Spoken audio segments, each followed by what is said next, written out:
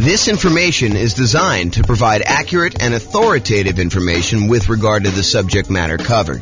It is offered with the understanding that the presenters are not engaged in rendering legal, accounting, or other professional services.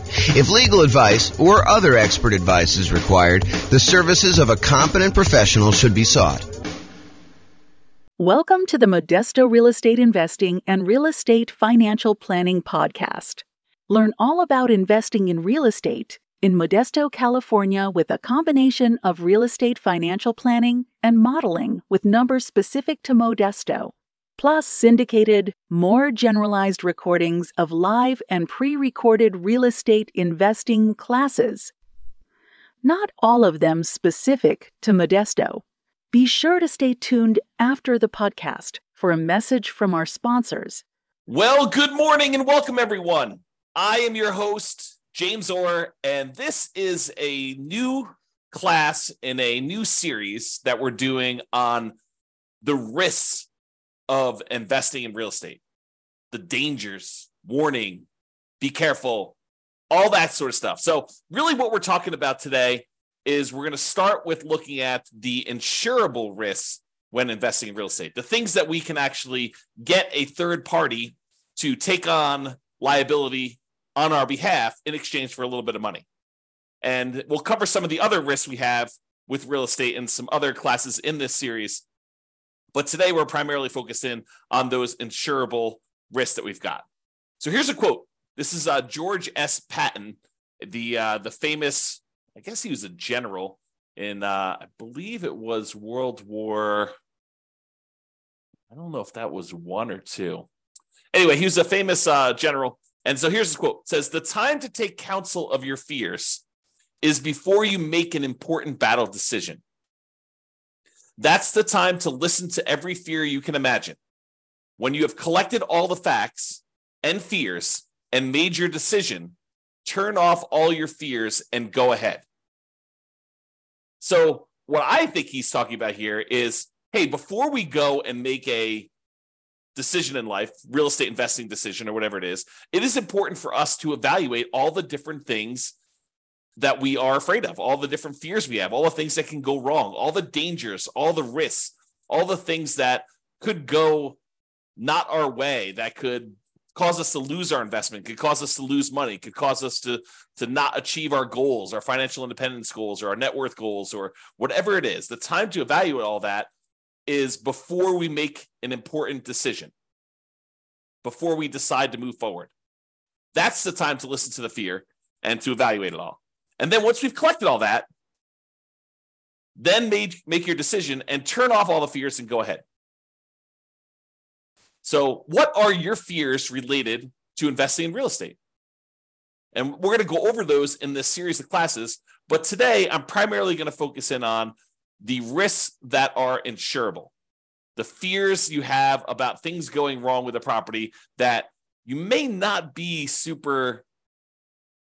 want to be super afraid of because they could be easily covered. They could be easily taken care of by someone else by paying them a little money. I want to talk about this idea of risk, and specifically, I'm going to talk to you about this idea of a risk matrix. So if you imagine for a minute that there are things that can happen in life that happen super frequently, like, you are much more likely to see this, like an issue going on with the tenant paying late. I mean, I think that's a relatively likely sort of thing, right? The tenant paying late. And honestly, the tenant paying late on a severity scale, yeah, it's not ideal, but as long as we have proper reserves, it's really not that severe. It's not like the end of the world. It's not going to, them being late one time is not going to derail us from achieving our goal. So there's a likelihood component, how frequently things happen, and then a severity component, how severe it is, how far of a setback, how large of a dollar amount are we talking about, how large of a dollar amount that's going to impact us. So things that don't happen very frequently and things that are very low severity, low dollar amount sort of things, we consider those to be low risk. In this case, we're going to call that 1. If we're kind of looking at this matrix of likelihood or frequency on the left side and then severity along the top. And then you can see that we multiply these together and we get like a numerical measurement. So a severity of 1 and a likelihood or frequency of 1 gives you a low risk of 1. If the severity increases, but it's still very likely, it might be a kind of risk measurement of 2, because it's a 2 on severity and a likelihood of 1. If something is still, not very likely at all, and it happens here where you have medium 3, then that becomes a severity of 3, where it becomes really expensive for us, but it doesn't happen very often. Then you've got stuff where it's increasingly likely, where this was low likelihood, this was medium likelihood, and this was high likelihood, and you can see how the risk kind of grows there. Really, the danger zone, the highest risk for us, are things that are very likely to happen and very severe when they do. That's risk number 9 here.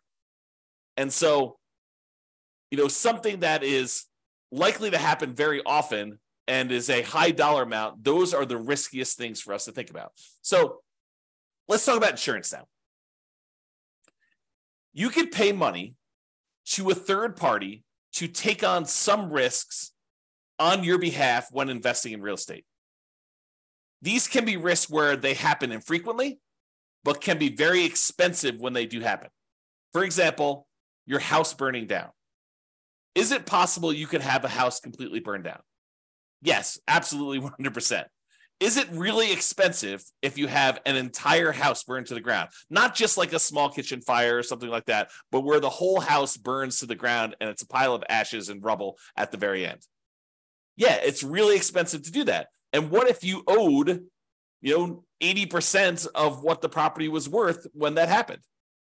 Not only would you have to pay back the loan on the property, but now you'd also have to rebuild the property if you didn't have insurance.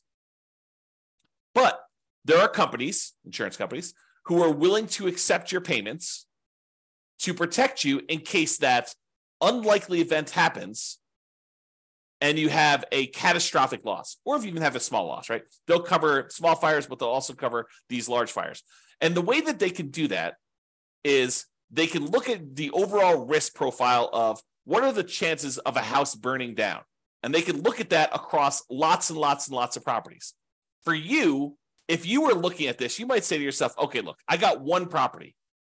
If this thing burns down, that's going to be really ugly for me. Yeah, it's a low probability thing, but if it happens, it's going to cost me hundreds of thousands of dollars to replace this thing. So you have something that is not likely to happen, but if it does happen to you, it's catastrophic. Or what you could do is you could say, look, I'm going to pay this third-party insurance company, and they're going to have, hundreds or thousands of other people paying into this pile of money as well. They're going to take off some profit for running the business of the insurance business, to pay the salespeople in order to sell the insurance, to pay people to kind of manage and oversee the administration of the insurance policies, and then to pay, people to process claims and to, in some cases, fight claims if they think that there's fraud going on or questionable activities. So they're going to have all those operating costs that they're going to take out of there. But then they have a pool of money where if one of the hundreds or thousands of people that they're collecting money from have a fire, some unfrequent events, they can take that big pool of money that everyone is paying into, and they could actually pay to have that property replaced. And because each individual's person's chance of having a fire is really, really low, but over 1,000 properties, it is a higher chance that there is going to be a fire on one of those 1,000 properties, they are likely to pay out a bunch of money on that thing. And that's how that works. Okay. So getting back to insurance. So it's not likely to happen if it happens infrequently, but if it does happen, it's really, really ugly, like that fire. But for a small fee, you could pay someone else to aggregate this risk, as we described with the insurance company. So for a relatively small fee, they can insure you against loss and make a profit, because it's not just about them covering your loss. They have to be in business to make money to pay the people that work for the insurance company to do that.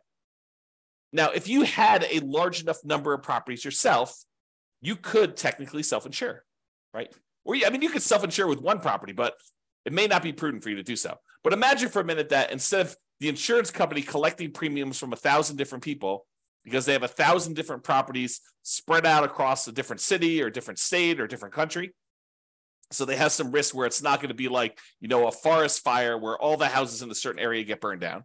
It's not like you've got 1,000 units all in one spot. But if you had all your properties geographically diversified, you could choose, instead of paying the premium on 1,000 different properties to insurance company, you can say, look, the economics now say that for 1,000 different properties I have, I could take the money that I would have paid otherwise to this insurance company. I could set it aside so that when I do have a fire on one of my 1,000 properties, I will have money set aside to be able to do to protect myself and to rebuild the property in case there is a fire. So you could self-insure. Now, I'm ignoring for a moment here that if you get a loan on the property, the lender is going to require that you provide proof of third-party insurance. In most cases, they will not allow you to self-insure. And I'm ignoring that fact. But if you have all these properties free and clear, if you have 1,000 properties free and clear, you could choose to self-insure. You could choose to be the one that sets aside all the money that you would have otherwise been paying for a premium, and then use that when you have fires in your properties or other events. I mean, we're using fire as an example here. Okay. So that is the idea. Instead of doing it and saving the money yourself, which you should be doing even if you decide not to pay a third-party insurance company. It's not like you save all that money. You save some of it. You save some of the profit that you'd otherwise be paying the insurance company. But then you have to take on that role. You have to kind of put the money aside, invest the money, have it in a safe, secure spot where it's available. If you have an emergency, you need to manage that oversight. You need to make sure that you take care of estimating the amount you should be setting aside and coordinating all that stuff. So you don't actually get rid of those roles. You would have to provide those yourself if you decide to self-insure. Or you could pay an insurance company and all those roles are taken care of for you by a team of people that are doing this. Okay? There we go. So let's talk about what the insurable risks are. So these are the most common insured risks. We mentioned one already, the risk of fire. So some people are concerned, what happens if I buy a rental property and the house burns down? Well, you could buy insurance where the insurance company will cover you in case you have a fire on the property. And it's relatively inexpensive. For the fact that you could have to replace a $400,000 property, you might be able to get fire insurance for, $1,200 a year. It's going to vary a little bit depending on market and what else they're covering and things like that. But they can insure you in case your entire property burns down for about $1,200 a year. The chance of it happening is low, but when it does happen, the chance of a large payout is definitely there. They could have to spend, more than the amount of money than they collected in order to deal with your fire. Similarly, lightning damage. That's another commonly insured one where they will cover damage caused by lightning. Or another commonly insured one is hail damage, where you have hail coming down and it damages your roof, it reduces the lifespan of your roof, or damages the paint, or breaks windows, or breaks plastic, or damages wood on your property. You can have severe hail damage, and you can have that covered by an insurance company. Insurance companies will often also cover theft. So someone stealing something from your house, taking something off of your house, or, cutting your air conditioning unit and actually walking away with it. They can cover things like that, where you will be covered for those sort of things. So if you're concerned about, what if someone comes and steals my air conditioning unit, you can get insurance for that. And the point I think I'm trying to make with some of these insured ones are, there are legit things to be concerned about when you invest in, honestly, with anything. In life, there's risk, right? So there are true risks, and no matter what we do, we choose to take on additional risks when we invest in real estate, just like we would choose to take on additional risk if we took our money and invested in stocks or bonds or crypto or Beanie Babies, or decided to start a business, or we hid the money under a mattress. Like, everything we do has some type of associated risk. By choosing to do that thing, we take on the risk associated with that, unless we can purchase insurance from a third party where we eliminate that risk. We transfer the risk from us in exchange for a little bit of money to someone else who then has part or all of that risk. Because sometimes it's not like they're covering everything. For example, with the insurable risks like fire, you will probably have a deductible. There's going to be part of it that you need to pay out that is your responsibility as part of the insurance claim. And then the insurance company will pay the rest up to certain limitations as outlined in your policy. Okay. So, for example, theft is another one where they will cover things like that. They may also cover vandalism. And vandalism is an interesting one because I think we a lot of times we'll think of vandalism like, someone spray painting a fence or, someone spray painting a garage door or damage to a car on the property or something like that. But sometimes vandalism can be things like people deliberately smoking meth in a property or cooking meth in a property. I think depending on how the policy reads, and you'll want to definitely talk to your insurance agent to understand what is covered and what is not covered, but that may be considered an act of vandalism. Okay? So realize that may be a weird one for you, but it could be something that's covered. Personal injury. What if someone gets injured on your property? You hear a lot about this in like asset protection classes where we talk about protecting yourself when you acquire these properties, protecting yourself and protecting the other properties you own from being taken in case somebody gets injured on the property or you injure somebody driving around town or doing something else. Like there is insurance you can buy to protect yourself from somebody coming after you for an injury that they had or sustained on a property or that you caused them somewhere else. So personal injury. And then liability. If you do something wrong that was not intentional or deliberate, but it was accidental, there is insurance that you can get that covers some additional liability there. Okay. And I'm not an expert on insurance. You really need to go talk to your insurance agent to understand like what is covered and what is not covered. Don't go to them and say, but James told me that it works this way.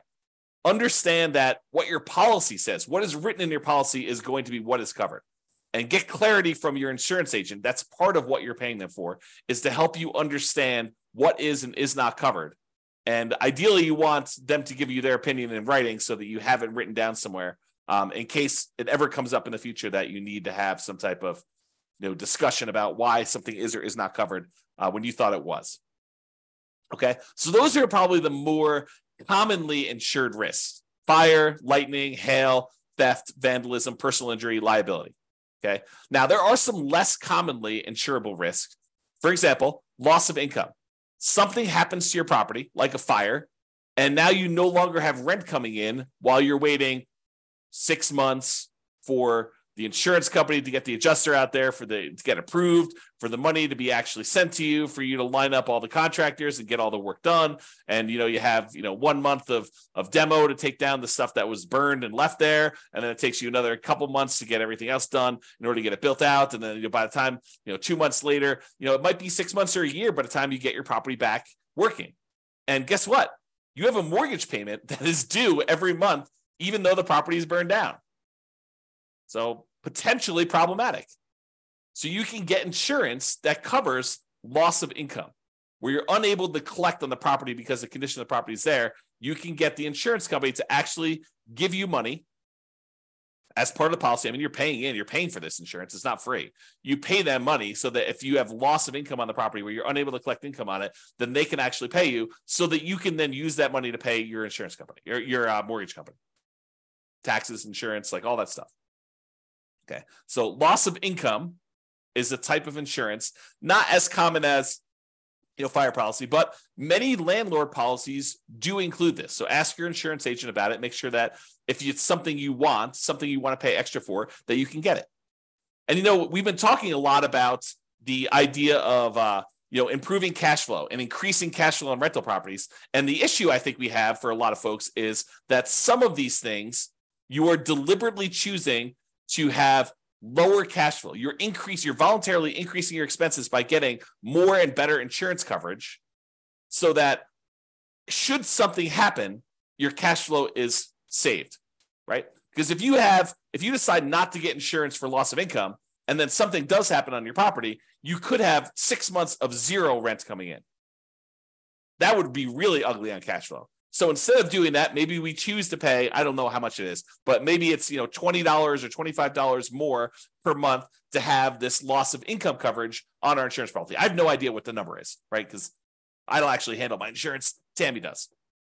But the idea is you could choose to have $25 per month less in cash flow normally in exchange for, should something happen, you're not going to have as severe of a loss where it goes down to zero. And then you need to weigh that and determine if that's worthwhile for you. Okay.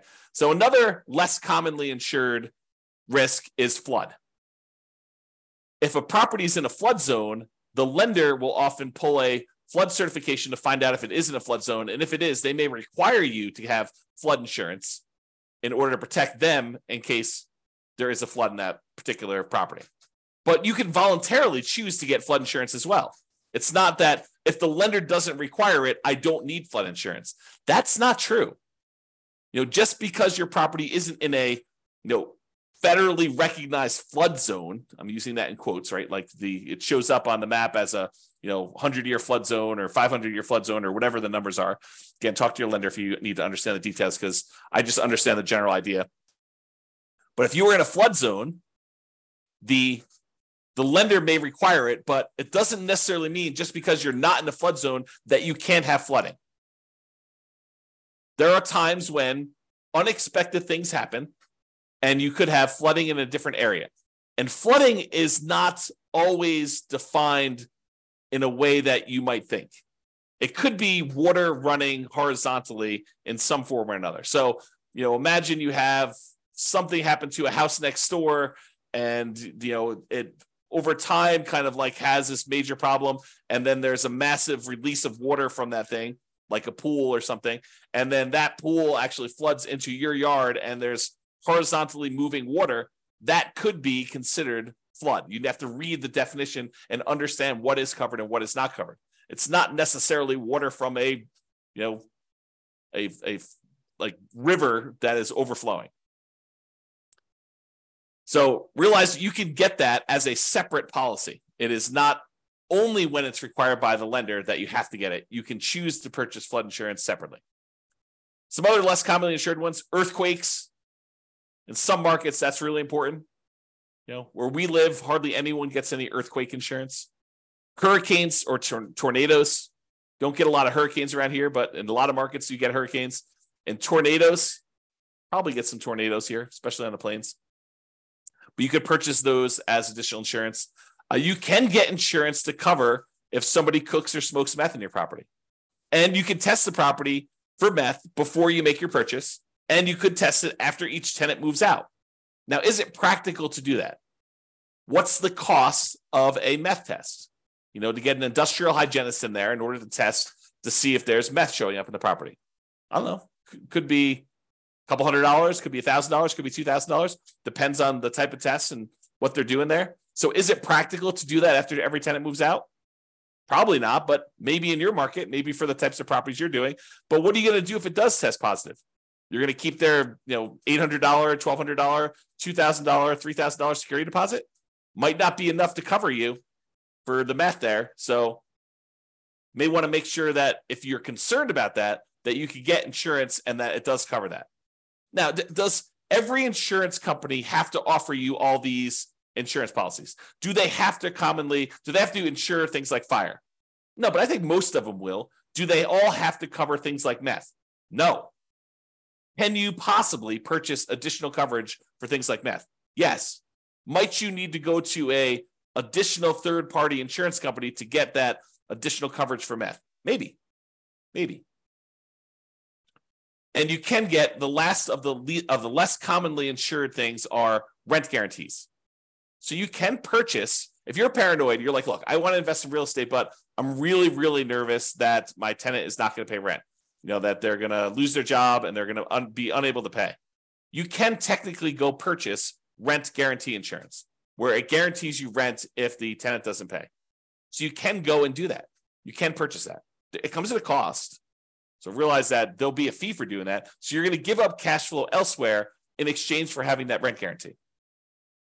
I think a lot of landlords, a lot of real estate investors will choose to forego rent guarantee insurance and instead decide to set aside some money, mentally or otherwise, in the form of reserves in case a tenant doesn't pay rent.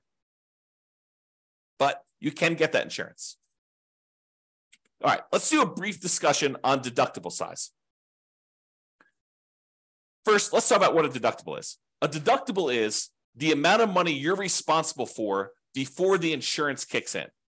So let's say your deductible on hail damage is $2,000. Basically, if there's less than $2,000 worth of hail damage, you're paying that claim. So you make a claim with your insurance company, they send an adjuster out, they say, look, the total amount of damage is $1,800, your deductible is $2,000, so you're responsible for this $1,800. Okay.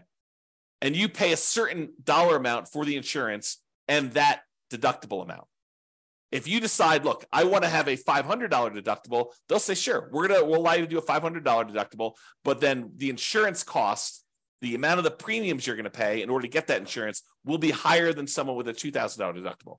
Or you could say, look, I want a $10,000 deductible. I will cover everything up to the first $10K, but after that, I want you to come in. The insurance company say, that sounds great because we're much more likely to see these small amount claims. So if you want to do one where you pay the first $10,000 and then we only cover after that, we will let the premium be much lower.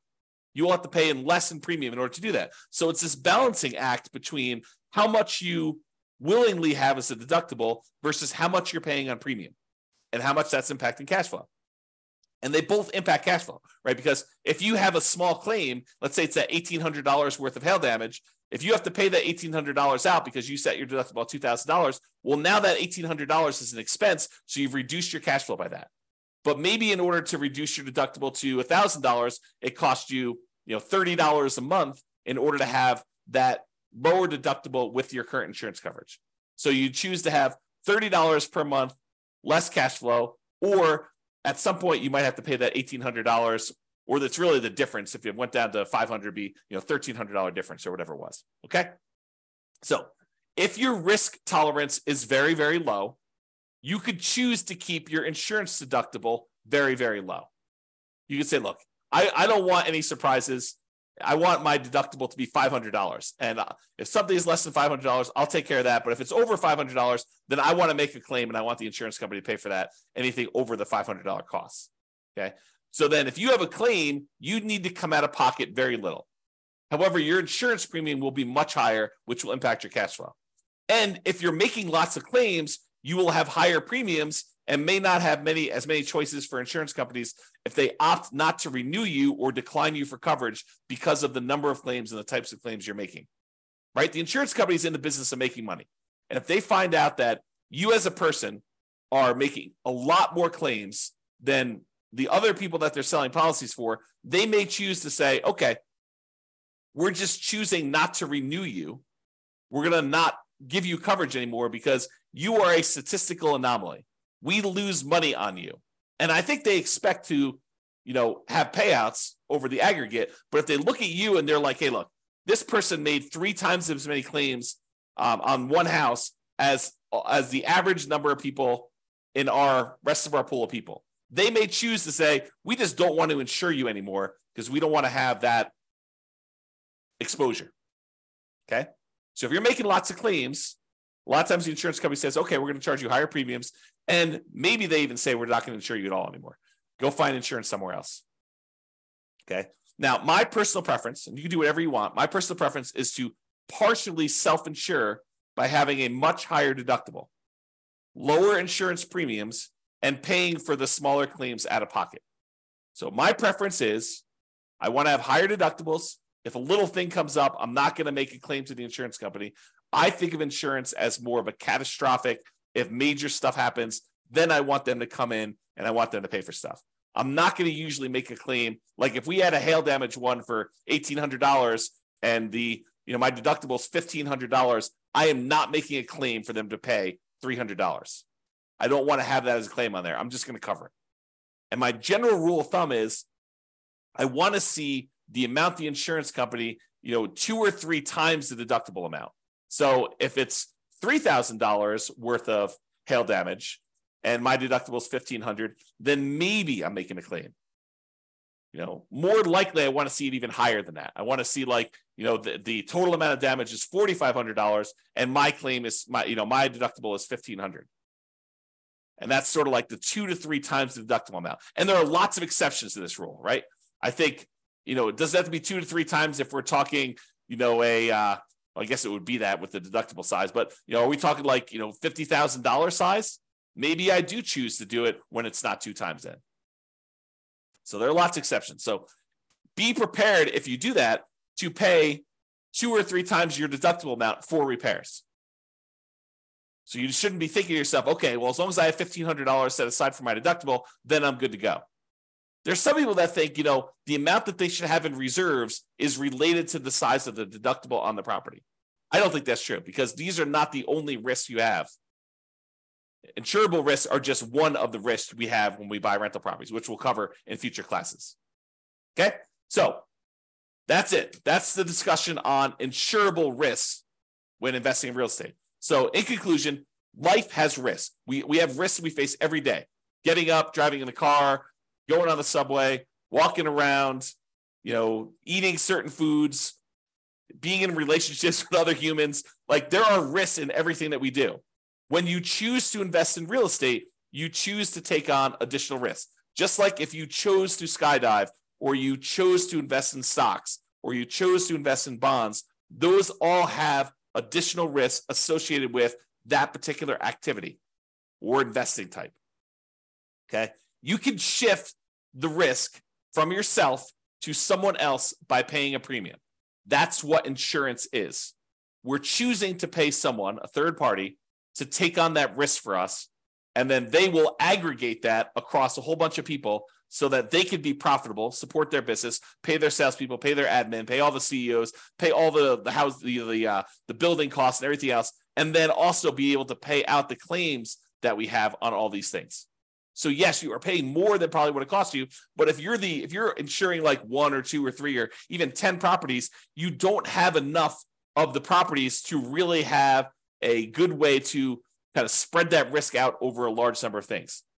Okay. And if you really are going to self-insure, you should study this and understand what number becomes the number you should have to kind of be able to make a reasonable self-insurance play. All right. So that's it for conclusion. Have a great day, everybody. I will talk to you all tomorrow.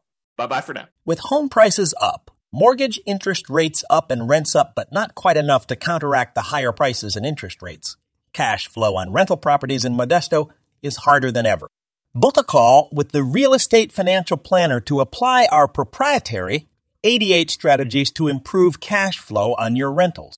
See the show notes for a link to schedule your call and improve your cash flow today. If you're a real estate agent, lender, or professional in Modesto that wants to help our real estate investor listeners, consider reaching out to learn about collaboration opportunities with this podcast. We'd love to add more value to our listeners by having you assist our investors buy, sell, and finance their real estate investments. See the show notes to schedule a call to discuss collaboration opportunities.